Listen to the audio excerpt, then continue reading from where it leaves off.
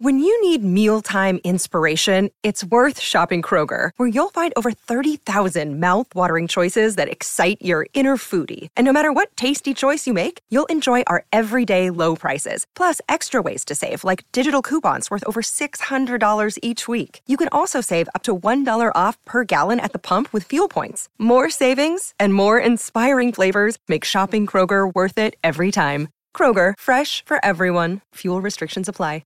The longest field goal ever attempted is 76 yards. The longest field goal ever missed? Also 76 yards. Why bring this up?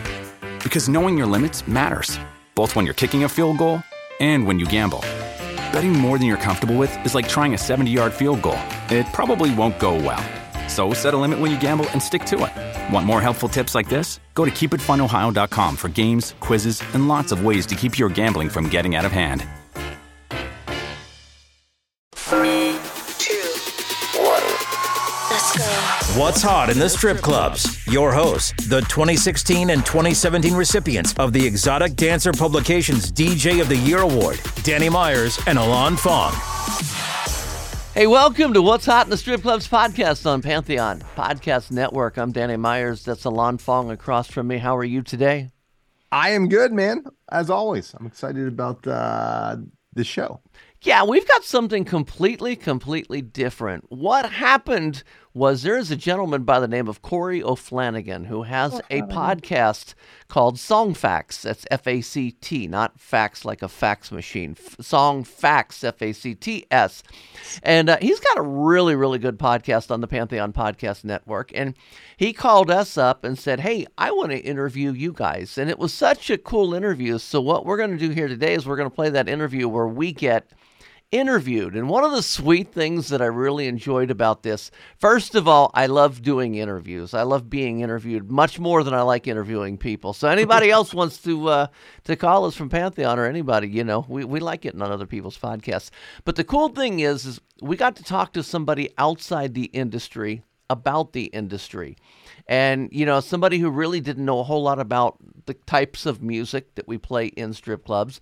And he had some really interesting questions, and I think he brought up some good points. Yeah, and he didn't really have any preconceived notions, you know, about the industry, the strip club industry that we so love and that we come from. And, yeah, it was just great talking to him. He had really great questions. It started off, the original question was rock and hip-hop. 80s rock and 2000s hip hop seem to define the two major music eras in strip clubs. And so that was sort of the debate, or that's where the conversation began. Mm-hmm. So we ended up talking all about that. So, and enough of Ilan and I talking. Let's go ahead and drop this interview we had with Corey O'Flanagan from SongFacts. SongFacts. Get your SongFacts right here. Get your SongFacts. Hello, and welcome to the SongFacts podcast. I am your host, Corey O'Flanagan, and thank you so much for being here. If you want to take a minute and leave us a nice 5-star review, we'd certainly appreciate that, and be sure to spread the word to some friends, and let's help people discover new music. As always, this show is proudly a part of the Pantheon Podcast Network. Now, this episode of the show is going to be a little bit different, and honestly, it really comes from my endlessly curious brain. Now, I'm not a regular attendee of strip clubs, and they really aren't my thing, but they are a place where music is played, heard, and completely controls the vibe, and so I wanted to talk to some experts and ask them the question that was running through my head. Why, when I think of music played in strip clubs, do I only think of two eras, the 80s and early 2000s hip-hop? Danny Myers and Ilan Fong are both current and former strip club DJs, respectively, and can give us a professional opinion on this question of mine. What we got was an in-depth look at an industry I honestly haven't really thought about at all. From balancing the demands of dancers, owners, and clients to keeping up with what is indeed hot in the strip clubs, which also happens to be the name of their own podcast, we take a deep dive into the music that drives this industry. So please enjoy this episode all about strip club music.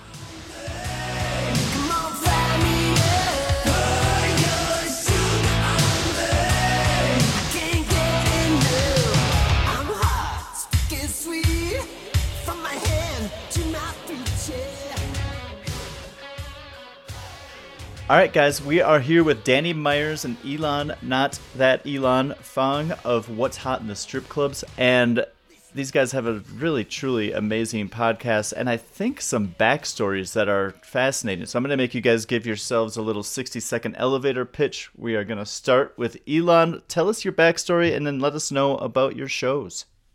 Yes, my Marvel Comics origin story. I was bitten by a radioactive strip club, and no. No, I was grew up in Pittsburgh, got the bug for rock and roll. I was a singer in a band. I started singing. I didn't even know how to sing. I just did a good impression of a singer and fell into that. So then my music bug got bitten. Being on stage, I had done acting and theater and stuff like that, but that instant reaction from a live crowd, I was hooked, right? And my love for music began. Eventually, I moved out west and was trying to make it as a rock and roll singer. Got tired of being a broke artist and started working in nightclubs as a bar back. And eventually, one of the strip clubs in town, who I dated a couple dancers and was a regular there. So the manager came to see the club I was at in Tempe, Arizona, where the Boogie Nights were playing, which is the disco band. Everyone was there on Sunday nights for years. There was a line around the building in Tempe on Sunday nights to see the Boogie Nights play. And they said, hey, why don't you come bar back for us? And sure enough, I made more money at a strip club than I did at a regular club. So I ended up doing that. And then out of that GM asked me to open a club in Pittsburgh, which I did. And then I started DJing soon after. I fell into that. And like most strip club DJs, you kind of fall into it. Because I was the lead singer, I was running around bar backing, singing at the top of my lungs, doing David Lee Roth flying kicks through the club. And the DJ is like, hey, have you ever thought about being a DJ? You're really comfortable in front of people and have a good voice. I said, no, I'll try it. 25 years later. So I, won DJ of the year in 2016 for the whole industry. Wow. And then that's how I met Danny, essentially, is through PANDA, which is Professional Adult Nightclub DJ Association. Our group of strip club DJs, over 1,300 members strong now, mainly in the U.S., but Canada, UK, and Mexico a little bit as well. We were both on the board of directors together, and we had met at the nightclub expo, Adult Nightclub Expo in Vegas. And he had started this podcast, the Panda Top 20 and Panda Off the Charts, several years before I joined, and I'll let him tell that side of it. But I joined about 2 or 3 years in, so about 6-7 years ago now. And with me as the host, with Danny, we have just tried to grow the show, and we've expanded our different types of shows. And I'll let Danny talk about that. But the one thing I'll say before I turn it over to Danny is what's great about being a strip club DJ is it's really open format in most clubs. Open format means you get to play every genre of music. Mm-hmm. So I play everything from rock and roll to hip hop, EDM, classic remixes like Nina Simone, the Beatles, jazz stuff, country, you name it. We play it for almost every decade if it suits your club and your market. So if you love music, whew, what a great way to earn a living. It's so true. And Danny, before you take off, I want to jump into the year that it might have been when you were bar backing, switching over to the DJ, just to give a little reference of our time here, because that might be relative to what we're going to talk about. Yeah, so let's see here. I started bar backing at Gibson's in Tempe, Arizona. That's where the Refreshments got their start. And I came into Arizona right after the Gin Blossoms got signed and a couple other bands from Phoenix. So 1994. Okay. And then I started DJing in 95. Got it. Danny, what do you got for us? Okay. Well, I started off kind of the same way in high school. I graduated in 73. I'm much older than you guys. So in high school, we had a very unsuccessful rock band that I was a member of. We played every Friday and Saturday night in Mom's basement. Never could get any gigs. And then all of a sudden the disco revolution came about, and you guys weren't around then, but when disco came out, it just shoved all live music off to the side. So I decided if I'm going to work, I've got to learn to DJ. So that's how I learned to DJ. And originally, like in the 70s is when I started DJing, back when Saturday Night Fever and Donna Summer, Casey and the Sunshine Band, those were all the big groups back then. So that was, I started DJing in regular clubs, did that through the 70s, 80s, and up until about 95. In 95, I was working the college bars, and they were looking at me like I was too old to DJ. Hell, I was 40 at the time. You're too old to be here. So I was out of work, and a friend of mine said, you should come try this strip club thing. And I said, no way. No, I'm not going to go do that. Hey, here I am, guy, So I ended up, I was out of work long enough. I went up, I auditioned, I got the gig, and that was 96. So I've been DJing since the 70s, but in the strip club since 96. Wow. God, there's just so much history there. So you've both have been into it for a long time, and both congratulations on your rewards or awards. That's pretty awesome stuff to be recognized. Whatever industry you're in, if you get recognized on like the national level by that, that's fucking awesome. So good job. Absolutely. Absolutely. So the reason that we are here is because I took an edible last week, went on a dog walk, and all of a sudden had this thought in my head for no reason. And let me just preface this a little bit. And by a little bit, I mean a lot, because this paragraph that I wrote up this morning was longer than I expected to be. So I'm going to put you guys as my historical and professional critics of my kind of thesis here. I want to start off by saying I have nothing against strip clubs. I've spent plenty of time in them all over the world. They just really aren't my thing. I don't blame anyone or anything. This is just likely a me problem. But I just wanted that to be said before we started. Now, as I said, I'm walking my dog with my wife last week, had an edible, something popped into my head, and I look at my wife and I say, you know, when I think of strip club music, the only two eras that I think of are the 80s, specifically like Warrant, Motley Crue, hair metal stuff, and then early 2000s hip hop. And I have no idea why that is. I think it might be because of one, my introduction to MTV and stuff. Me being 40, I was born in 82, would have been in that late 80s, early 90s scene when those were the videos that were on. The Motley Crue guys pouring booze on strippers, all that kind of stuff was going on. And then as I turned 18 and now I'm allowed into strip clubs, it's now the early 2000s. These correlations have to be part of this. But anytime I've been to a strip club in this time frame, you're hearing songs from there. And then I did a little bit of research after you guys agreed to do this. I found an article outlining this in August of 2022 from musicindustryKnowHow.com. And they put out the 25 best stripper songs in the strip club. Of their 25, 14 of them were from the two eras that I'm talking about. And really the eras that I'm talking about are the entire 80s. And that can be pretty much any genre. And then very specifically 2000, you could go late 90s, like we could put 98 in there, but up until about 04, 05, hip-hop music. I'm thinking Outkast, Ludacris, these guys were like top of the charts at that time. So this is kind of my premise. I'm going to start with Danny. Prove me wrong. I won't prove you wrong. I will say it has expanded tremendously from there. And the one thing that I want to be real clear about, because I get flack from every time I talk about strip club music, all strip clubs are different. I mean, there is a general format that says, you know, we all play a little bit of everything, but there are clubs that have particular genres that they stay with. The club that Ilan talked about that he did up in Columbus, the one that I'm at, and I actually work in Dayton, Ohio. We are pretty much an open format. So we do play a little bit of everything. Yeah, the 80s, they're not quite as strong as they were back then. And I'm not saying that's because of the customers. It's mostly because you're entertainers. You got to realize your entertainers are, in Ohio, 18 and up. Yep. And so you can pretty much say 18 to 25. Trying to get an 18 to 25-year-old entertainer to dance to Warrant or to Def Leppard or to Metallica, unless she's got a big baller customer out there that wants her to dance to that, pretty much they want to dance to the newer hip hop that's out there and things like that. So as far as the 80s go there, now I will say for the 90s hip hop and 2000s hip hop, a lot of the young girls are still really into that. So that is still hanging in pretty darn strong. I personally, I'm a new music person. I try to play as much newer stuff as I can, but it is great to do those throwbacks. Yeah. Okay. I mean, I guess my thought on this is like, have I ever been to a strip club and heard a song that came out of the 90s? Like, oh yeah. I mean, I'm sure I have, but I just can't vividly remember that. But I know, like, as soon as I put myself in that situation, that headspace, I'm hearing 80s music and I'm hearing Hot in Her and all that kind of stuff. And it's just like, that's what comes into my head. And I'm so curious why that is. Ilan? Well, I think so. I did some research as well because I'm like, what? That's interesting, perception. I guess that's so. Here's my thinking on this. So when we started DJing in the 90s, both in strip clubs, both of us in the mid to late 90s, and so I'm between the both of you. So you said you're 40 something. I'm in my early 50s. So I was graduated high school in '88.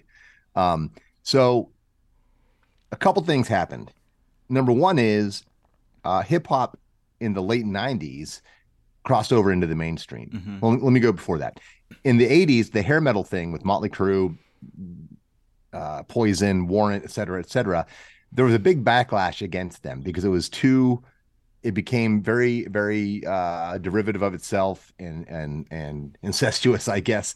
And people were sick of hearing about chicks, drinking, parties, and cars, right? And the videos were all hot chicks and cars and stuff, and all sex. And so there was a backlash against that in the rock and roll community, and even in the rock listeners. They wanted more substance, and what came out of that was grunge, Yep. right? Which is shoegazer rock, as I like to call it, and it was all about their traumas and heroin addiction, and rock music got angrier and angrier in the 90s. Then you had nu metal, which was like Korn and Limp Bizkit, which combined really heavy detuned guitars and then rap as well. There's the little connection there for you.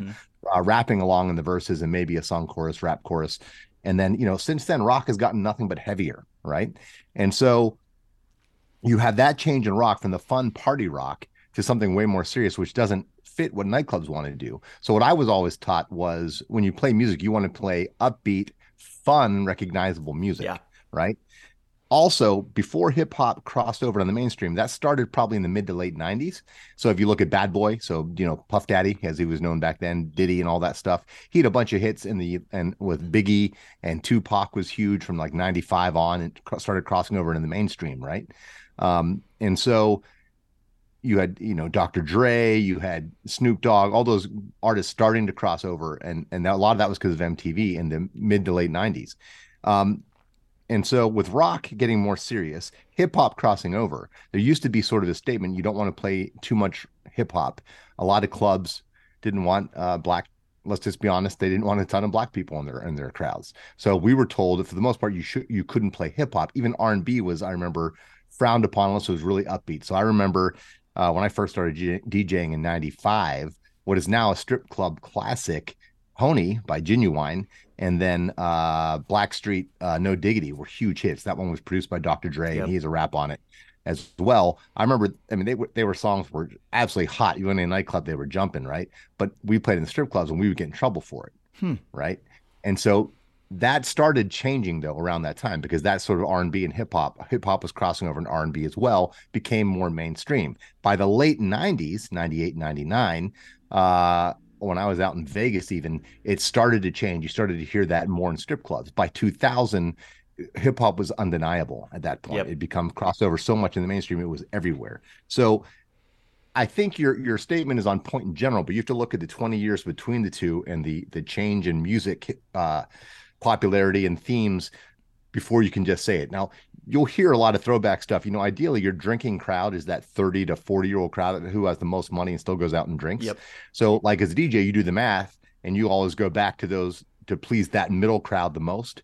Because, they're may not be on the dance floor, but they're the ones popping bottles and they had the big money to spend, right? And so if I go back, to when they were 18, if you're 40, so you're looking at 22 years from today, so that'd be 2000. Right now, early 2000s is a 40-year-old's prime spot, right, for music, because that's when they were in their formative party years. So there you go. That's kind of my thinking on that. So I think you're on point in a lot of ways, and from someone who that's amazing that you were able to notice that just because you took some edibles. That's pretty impressive. I had to do a lot of history and think about it and go, oh yeah, that makes perfect sense. So here's the edibles. I don't do them, but props to you, just a shortcut to some logic. Yeah, there you go. So this gets me thinking even more now, because now I'm thinking like there's a recipe to what's going to be a good song in a strip club, and this is going to be happy lyrics, happy feel. Probably not a minor chord anywhere in there. And then you've got to have upbeat. Like, obviously you're not going to come in there with something really slow unless it's just like this sultruous dance and it's kind of made for it. I remember one year I was still underage, but some friends snuck me into the pole Olympics at a strip club in Minneapolis. And I was like, this was art. This wasn't a strip club. Like, this was fucking art. It was insane. And so I found that to be really interesting. So I'm curious what you guys think, in your opinions, being my experts, what are the most played genres? Is it always current? Like what you said there, your go-to high spender, you kind of go back into their history and what's going to like create some nostalgia for them. What's going to be like, oh, I haven't heard that song since I was partying in college. That kind of thing gets them pumped up, and then they start spending more money and that kind of thing. Is that the mindset of a strip club DJ? Depends. I'm going to take this one first. 20 years ago, I think that was the mindset, very much so. The owner had a format and you stayed with the format. What has happened is over the because DJs, let's face it, we make most of our money off of entertainer tips. So it got to the point where, a lot of clubs are saying there's no mandatory tip him what you want.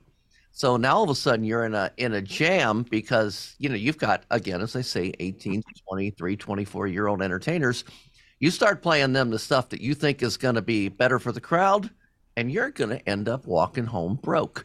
So as a DJ, and it's funny because I'm getting ready to do this panel in Vegas at the next Exotic Dancer Publications Expo. And the title of this is called the breakout seminar called Can You Hear Me Now? How to Get Entertainers, DJs, and Managers on the Same Page. This is the topic that they gave me to speak about. So I've really been researching this a lot. A lot of it is you've got to find a way to please both. And that's hard to do because most of your owners are in their 50s and up, and they're still living in the old days of we want to hear Van Halen Hot for Teacher all night long. And then you got the young girls going, what the fuck is this shit? So you got to, as a DJ, you've got to learn how to please mom and dad both, if that makes sense. Yeah. So and the trick to that is to bounce around a lot. I'm in a very fortunate situation where I can play 3 song sets for the girls. I'm in a nude club. The first song, they're fully dressed. The second song, they're topless. The third song, they're nude. So having 3 song sets, I have a huge advantage. I don't have to please the girl on every song. I can go out there and play one for the crowd, one for the owner, one for the entertainer. And that way I can get all 3 somewhat, I won't say pleased, but not upset. How's that? That's interesting to me because I'm thinking in my head that dancer comes to you and says, here's the 3 songs I want to do for my sets tonight. Is that not it? Or is that it? In some clubs it varies? Yeah, every club it varies. There are some clubs that just have what I call Spotify button pushers. The girl sends their Spotify list to the DJ picks a song off their Spotify list, and it goes. And unfortunately, more and more clubs are going to that. Just play with the girl once because we're short on girls tonight and we want to keep them happy. Now, me particularly, I won't work at a Spotify club, what I call a Spotify club. And I don't play off online anyway. But I just, if I'm not going to be able to DJ, if I'm not going to be able to have some say in what's going on, it's time for me to get out of the business. I'm not doing it just for the tips anymore. In fact, I'm 67 years old. I could technically retire tomorrow if I wanted to. So when the day comes that all I can do, there's a saying that I used to always say, if all you're going to do is be a jukebox for the entertainer, you're going to be replaced by a jukebox for the entertainer. Yep. And that is more so today, especially with the automated DJ programs that are out there. Again, they've got programs out there. They'll just play whatever song a girl wants and the automation will introduce a girl. So if you want to be replaced by that, then go ahead and do that. Me personally, no. If I take suggestions, I ask a new entertainer when she comes to work for me, you're going to hear a wide variety of music, but I also want to know what your favorites are so I can work some of those in the set for you. But as far as the entertainer picking all 3 songs, it doesn't happen in my club. But again, all clubs are different. Yeah. Ilan, anything to add? Hey, Ilan, hold your thought for 1 second. We'll be right back. Hello, Pantheon Podcast listeners. Christian Swain here to tell you more about my experience with Raycon earbuds. Our family now has 3 pairs of Raycon earbuds around the house, and my wife just grabbed a pair of the Headphone Pros to replace some headphones from a company that was double the price. And yes, she loves them. Now, if you haven't pulled the trigger on a pair of Raycons, Or even if you have, but you're in the market for another pair because they're just that good, well, now is the time to check them out because they just launched their upgraded model of the best-selling everyday earbuds. With Raycon's upgraded everyday earbuds, now you also get active noise cancellation, ergonomic design, and multi-point connectivity that lets you pair with 2 devices at once. New quick charge function, 3 customizable sound styles, plus awareness mode. Available in a variety of vibrant new colors to complement any and all skin tones. I even have a pair of earbuds in a cool green color. I have tried just about every earbud known to humankind, and these Raycons are fantastic.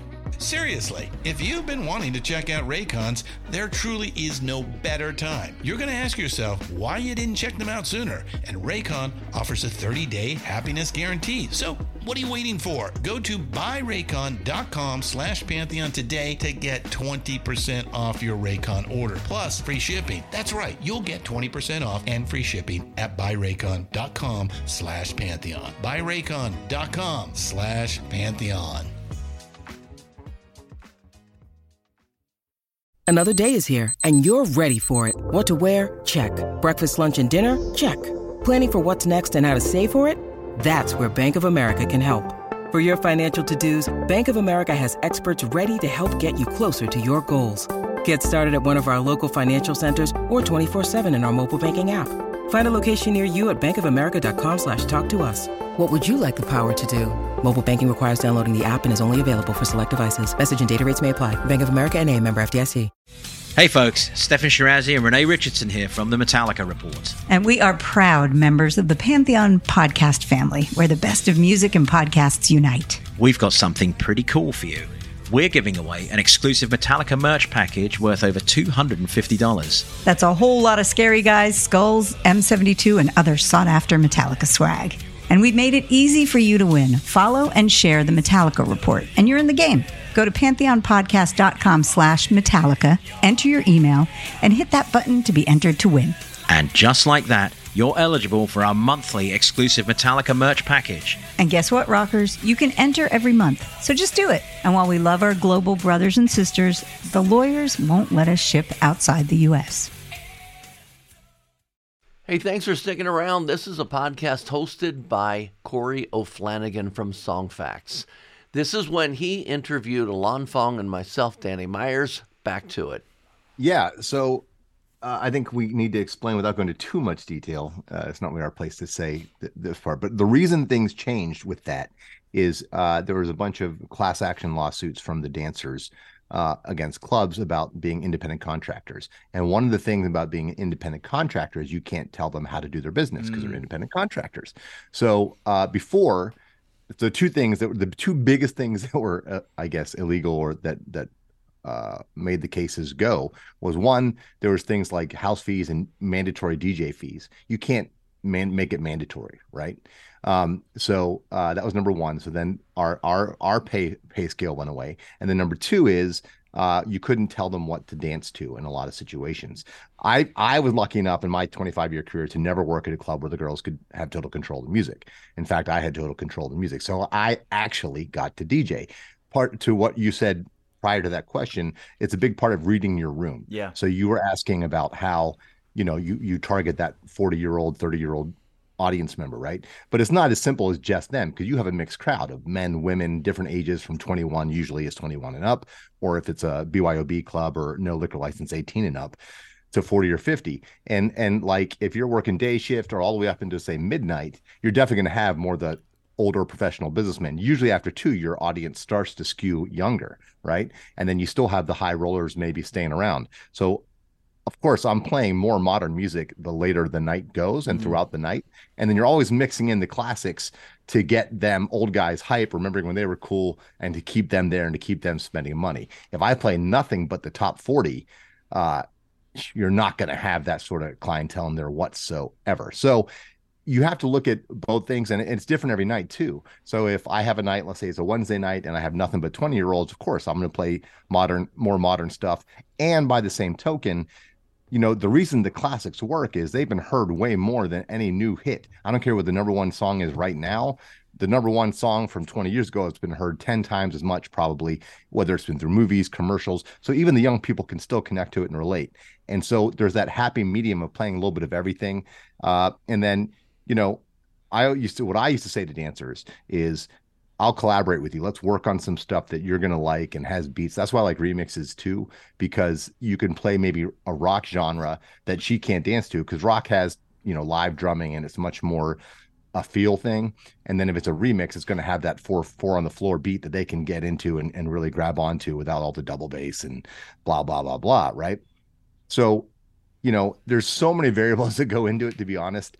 It's hard to say, the things we talked about. Yeah, there's a general rule that allows you to DJ a certain way that can keep you in the ballpark. But at the end of the day, you have to know a little bit of everything and stay constant with what is in your room.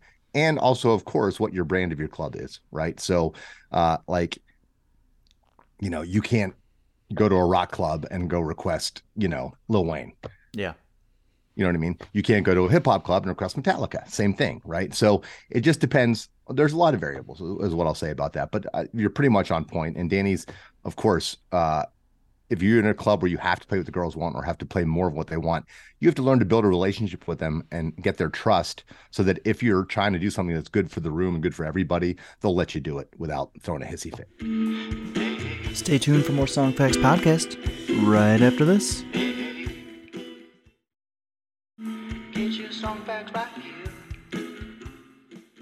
That's so interesting, because I love getting these behind the scenes snapshots of industries I have no idea about, because I've only ever been a client, not a very good client either. And but okay, so I sent you guys a question like just a few hours ago. I've added just a bit to it, but the reason I added to it was because I think they might align. So I challenge you guys to think of a song that you think is the song that you think of music being played at a strip club. And then the other thing that I wanted to add to that is, am I missing an era? Like, of these two eras, like, I think we've kind of agreed that these are two very prominent eras in music played in strip clubs. Is there something that I'm missing? Other than the new music, I think you had 2000s. Yeah, what's funny is the 2011 to 2019, or 2011 to 2016 really isn't overly replayed. And it's a gut feeling thing. It's probably, this is another theory I'm going to bounce past you. In the older days, 80s, 90s, 2000s, there wasn't as much music coming out. Nowadays, you look at Spotify, and every day, Ilan, what was the number? How many songs were added to Spotify every day? Is now up. In 2017, it was 40,000 songs a day. We're up over 100,000 new songs per day added to streaming service. My God. So basically, there's so much new music coming out, and our entertainers spend so much time on TikTok and Instagram learning the new music that I don't think the newer songs of 10 years beyond to now are really going to last as long. I mean, you look at the 80s and 90s, we're never going to have another Motley Crue. We are never going to have another Def Leppard, one band that is going to stand the test of time, that's going to come out from this era. And that's because, back in the 70s and 80s, if you were a decent musician and your parents had enough money to send you to the recording studio, you could make some hits. And nowadays, anybody can sit there and get on GarageBand on their frickin' phone and write a hit song. I mean, you can buy the loops. If you can sing, if you can't sing, there's auto-tune that can fix that. So I think the music of today, it's not going to have the longevity of the music of the 80s, 90s, and 00s. And I'll add to that I think we're going to have an AI number one hit like in the next 1 to 2 years, right? Yep. A computer's going to write a number one hit in the next 1 to 2 years, lyrically, musically, everything about it. There's probably some already out there, but they're not admitting that it's AI. Probably true. Yeah. But yeah, as far as a song that really stood the test of time, that really makes you think of, I mean, I don't want to get as generic and say Motley Crue, Girls, Girls, Girls, because every single strip club's going to play that. And And I think that's going to be the general answer. Yeah. But I think going a little newer than that, the one that always makes me think of it is My Darkest Days, Porn Star Dancing. Got way too much baggage and that shit just gets old. But I got a girl who can put on a show. The dollar decides how far you can go. She wraps those hands around that pole. She licks those lips and off we go. She takes it off nice and slow, 'cause that's porn star dancing. She don't play nice, she makes me beg, and she drops that dress around her legs, and I'm sitting right. Because when that one came out, that's one of the, and I won't say newer because I can't remember the year that came out, but that's one of the ones from back then that will stand the test of time in a strip club. That's one that I still get a lot of requests, even from the younger entertainers. Ilan? So it's funny that I will disagree with you on your 2010 to 2016. I actually think that's the last generation of songs that will hold water moving forward because of what you said with TikTok and everything else. Now the trends change from week to week, for God's sakes. So there's like no holdover for hit songs, right? It's so, a hot song of the minute, literally. Yeah. Depending on the club you work at and the format and the type of clientele you have, that music, that's when the EDM in America explosion sort of happened, right? With Avicii blowing up, a Swedish House Mafia, and EDM was taking over pop radio, everything, right? So I think there's a ton of sing-along songs from that era. Like you can still play, oh my God, Sia and David Guetta, what's Chandelier. Yeah. A Chandelier, and people sing along, and there's a bunch of big sing along Rihanna stuff, all that stuff. Yeah. That was EDM based that still works really well, even in nightclubs. Now the difference is, my club, I DJ'd more like a more traditional club DJ than the traditional strip club DJ. We were a very mainstream, high end, upbeat liquor license club. So and that's changing now. Obviously hip hop is so dominant on the airwaves. You can't not play hip hop. I think it's not possible. I'll still play remixes of a lot of it. And the other trend is this really downbeat. So it's anti-EDM, right? It's all minor key, really slow beat hip hop is what, the trap stuff and all the stuff that's been big the last 4 or 5 years or so. And as far as songs, so your question was, I think originally was what was written for the strip clubs, sort of, right? Or with strip clubs in mind mainly? Yeah, what do you think of if I say like, hey, what is the song that you think of when you think of strip clubs? That's the question. I'd still say girls, girls, girls. No, but there's a reason why.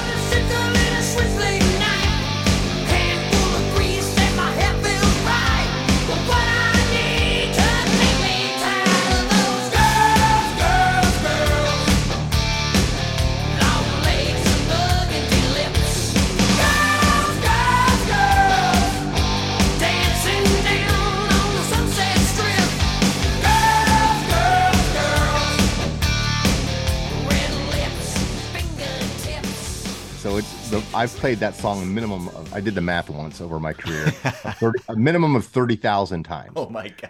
Because you play it, most clubs use it as the buffer for your uptimes, or if you're doing t-shirt sales or doing a 2-for-1, and most clubs do that every hour. So I did that every hour, 4 or 5 times a night after a certain time we started them, right? For decades. And it was very Pavlovian at a certain point where I tried to change it because I was so sick of it.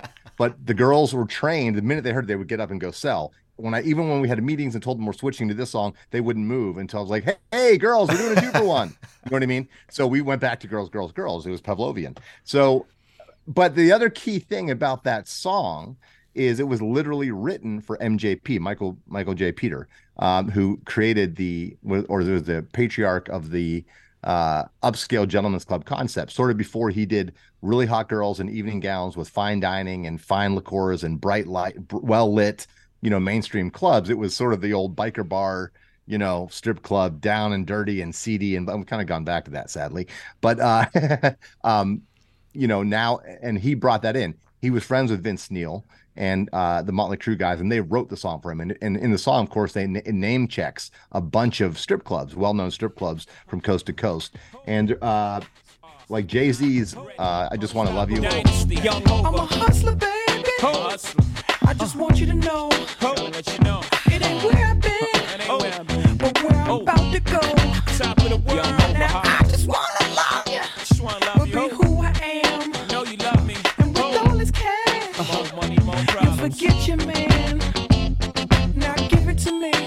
Give me that funk, that sweet, that nasty, that gushy stuff. But don't bullshit me. Come on, give me that funk, that sweet, that nasty, that gushy stuff.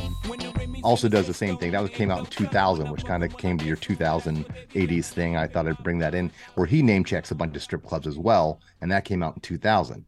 So those would be the two songs. And since then, there have been plenty of big strip club. In Love with a Stripper, T-Pain would come to mind, but it's a little slow. I remember when it came out that everyone wanted you to play. I would play it like last song of the night, last couple songs of the night, because it's so down tempo.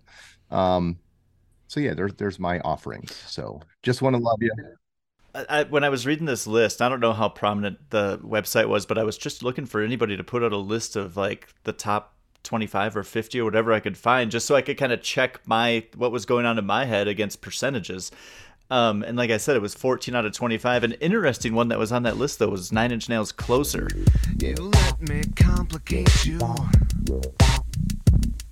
me. I broke apart my insides.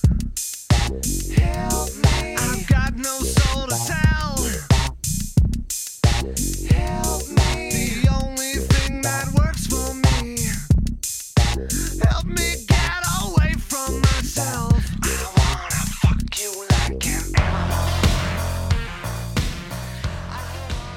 Which, yeah, that's huge. It's classic. It's just amazing that to me does not bring me. That brings me into like the scene where Neo chases the White Rabbit into some industrial techno club underground in some grimy part of the city. But like, it does not bring me mentally into a strip club. So I was really surprised by that one. Oh, well, I mean, fuck you like an animal. I will say, one of the tricks of being a DJ, strip club DJ, is you also want to tie lyrical content to what's going on around you. So I'm known on our Panda Off the Charts for finding all sorts of sexually related songs, whether with innuendo or outright them saying, I'm going to fuck you like an animal. You know what I mean? And because it fits the atmosphere, right? So, that one, the minute that beat drops, everyone's like, oh, it's, yeah. And by the way, everybody, it's called Closer, not Fuck You Like an Animal. You play the Fuck You Like an Animal song? It's called Closer, Closer, Closer. Okay, thanks. Pet peeve.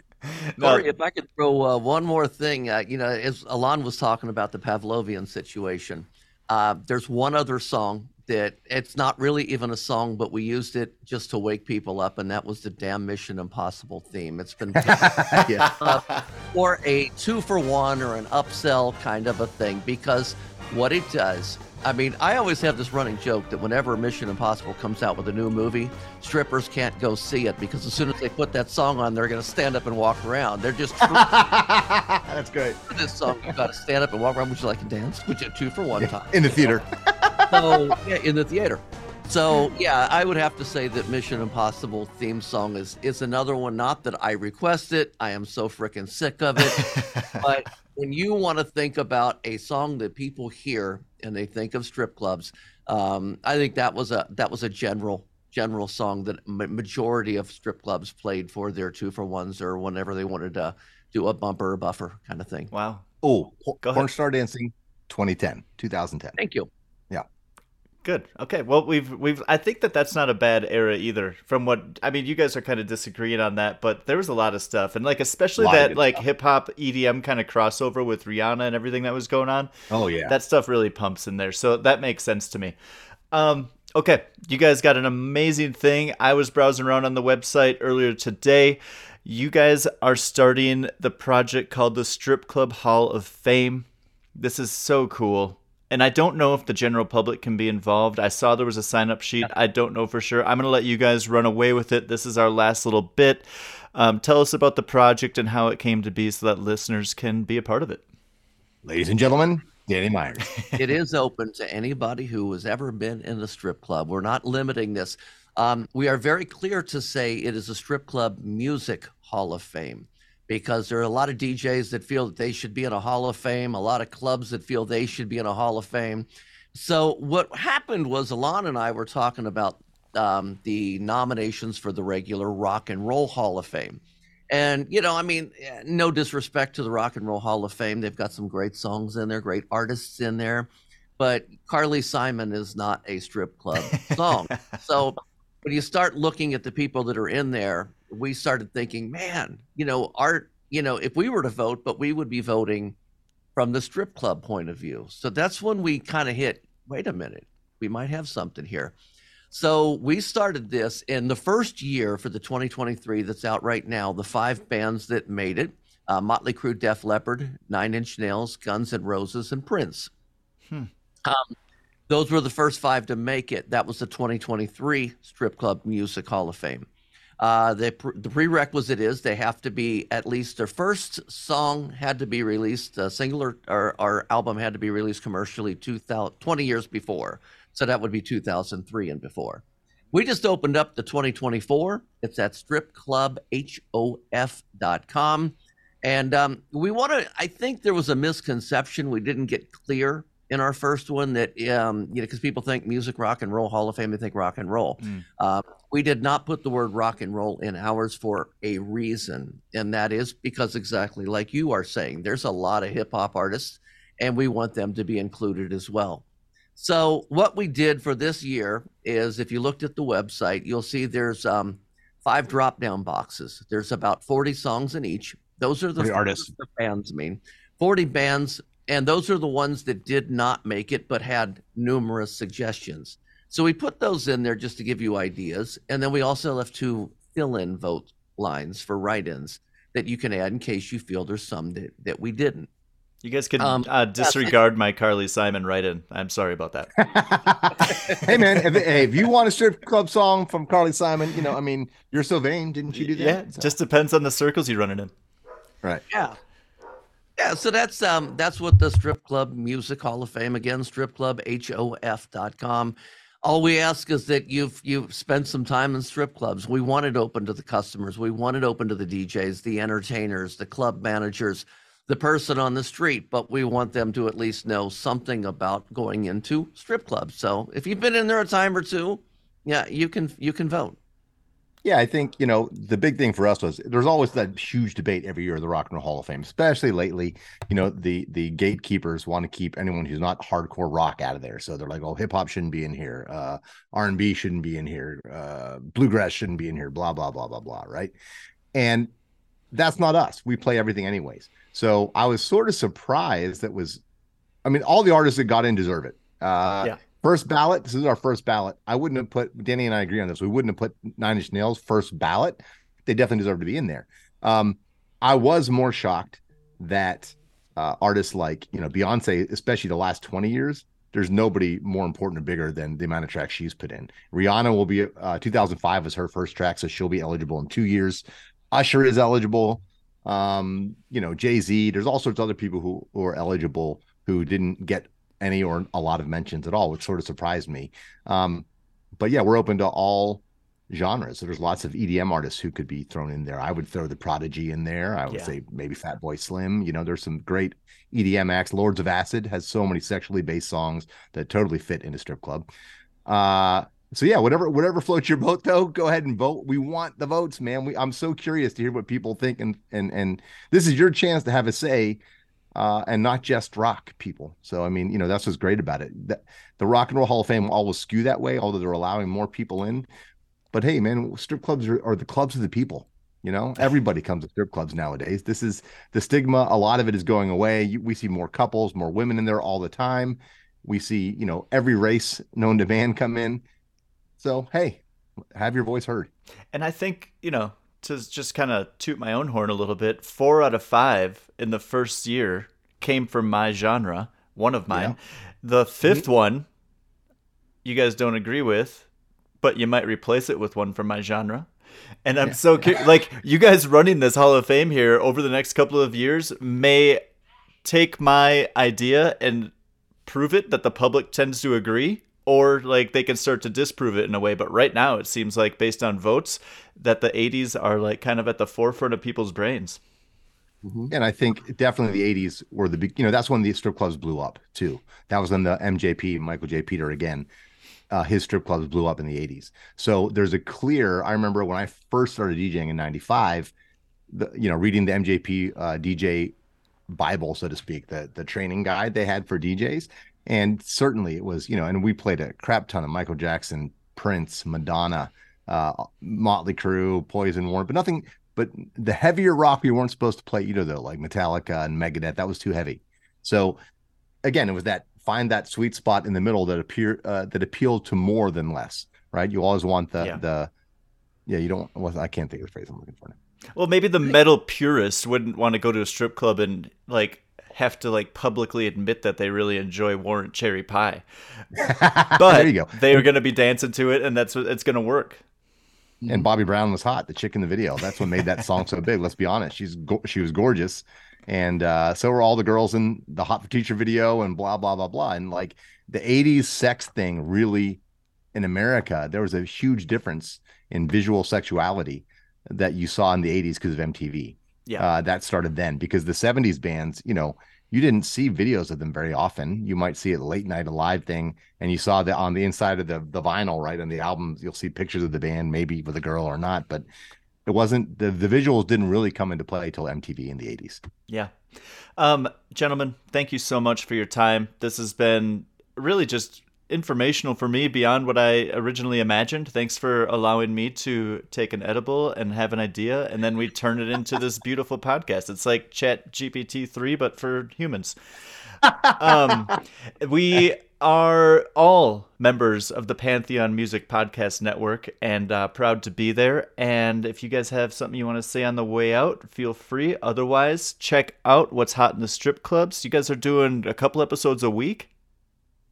Boy, we're doing a lot. We started off every other week when we started doing podcasts, and we moved to weekly, and now we've got another series that's just whenever we can get them out. Sometimes there's 5 a week, sometimes there's 3 a week. So we're expanding on doing more interviews with industry people. That's all at what'shotitsc.com, which is short for What's Hot in the Strip Clubs.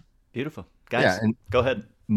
Most of it's music stuff. So we have remix podcasts. We have Panda Off the Charts. We have the Panda Top 20, which is a countdown show monthly that comes out that gives you the 20 hottest strip club songs as sent in by our Panda DJs, our Panda reporting DJs. I formulate the top 20 out of the charts they send me. So we have that for you if you want to know what's getting played there. We have Decade Rock remix shows. We have interviews with artists.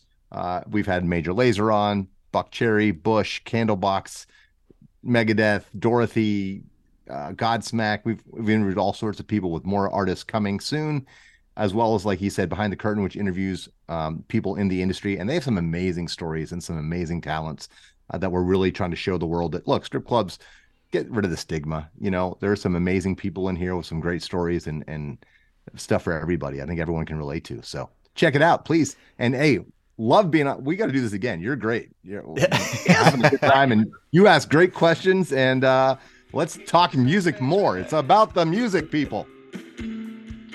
Thank you so much to Danny and Ilan for coming on and chatting about their expertise. What a fascinating discussion that ended up being. Truly a lot of fun for me. As always, for the stories behind the songs, go to songfacts.com and have yourself a lovely, lovely day. So that was our interview with Corey O'Flanagan, and it was sweet talking about everything that we do to somebody outside the industry.